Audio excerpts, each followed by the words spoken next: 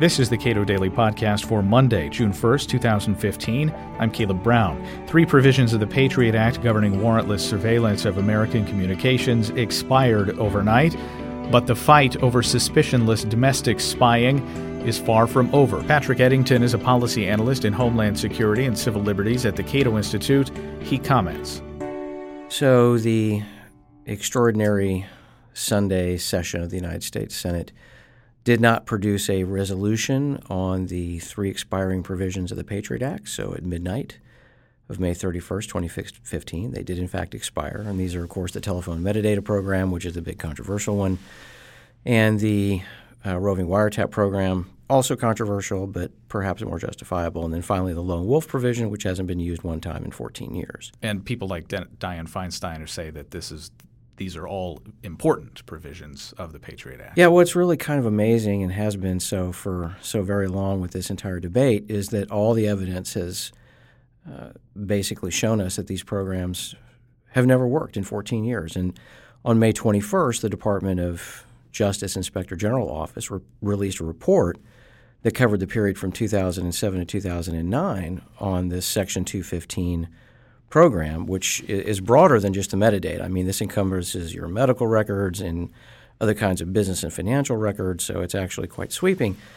And they could not, when they talked to FBI agents, they could not connect a single terrorist plot disrupted or detected to any of this stuff. So you have members of the United States Senate going to the floor one after another saying it's a vital program, when the Department of Justice Inspector General has basically said, no, it's kind of a useless program.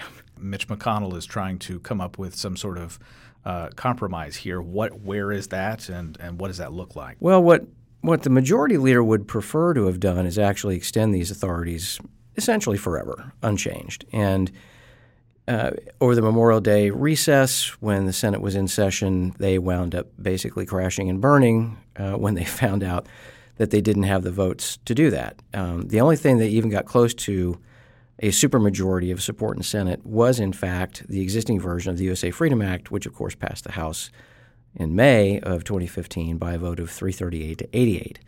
And so I think a lot of people have been criticizing McConnell, and I think very justifiably, for claiming that this is vital and then turning around and leaving town for a week, only to come back to try to deal with it again. So the week of June 1st here, in the United States Senate, they're going to try to tack on some amendments to the USA Freedom Act, some of which would only perhaps make it a little bit weaker, some of which would truly gut it in its entirety.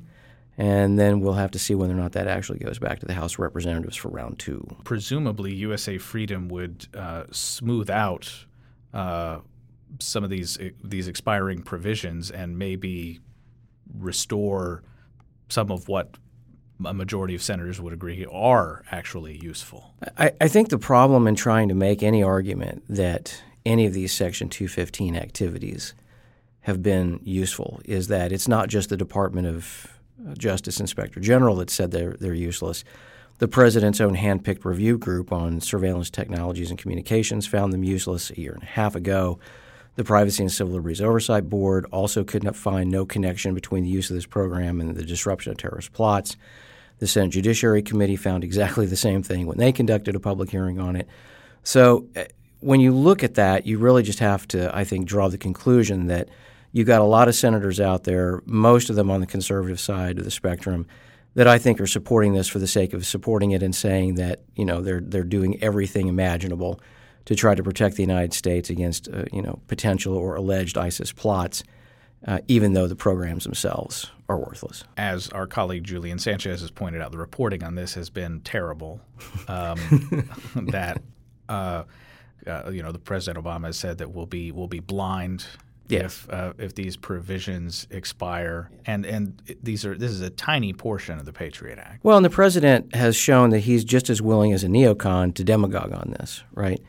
So in his weekly radio address the day before the Senate's Sunday session, he was basically saying that, ISIL is not going to wait and so on and so forth. Well, neither are we. We're collecting trying to collect their communications every single day using authorities actually other than the ones that we're discussing here. And I should point out that there's no reform proposal that's even remotely being considered right now that would actually end those capabilities, although there are those who would argue that those capabilities should be seriously reexamined, which is something Congress has not done at all. And it's worth pointing out that specific 215 proposals, if you ask Jim Sensenbrenner, the way that they were used by the NSA were not at all how they were written or Congress intended them to be used. Well, I had a friend who used to work on the House Veterans Affairs Committee who loved to make the point that in Congress, we don't use a chisel, we use a sledgehammer when we legislate. And I think the problem that Mr. Sensenbrenner got himself into is that he thought when he went back in 2006 and changed the wording of the Patriot Act to say that anything they collected had to be, quote, relevant to, end quote, an investigation, he had a particular worldview in mind about what relevant meant. And government lawyers chose to have their own worldview about what relevant meant. And Mr. Sensenbrenner intended it to be more narrow, and the government chose to interpret it as broadly as you possibly could. And I think that's a concern that we should have about any legislation that's moving through Congress right now on this topic, is that if we can count on anything, we can count on government lawyers to basically play word games and try to find any way they can to push the boundaries of what they can do with these authorities. And in particular, with a case where you're talking about national security agencies broadly, they are secretive. They should be secretive in terms of what they're actually gathering and who they're targeting. But the processes that they use and their communications with Congress should be pretty clear. They should be. But as we have seen over the course of the last 14 years, they very seldom are. And that's why I don't think that this controversy is going to go away anytime soon. Patrick Eddington is a policy analyst in Homeland Security and Civil Liberties at the Cato Institute. You can read more of his work at cato.org.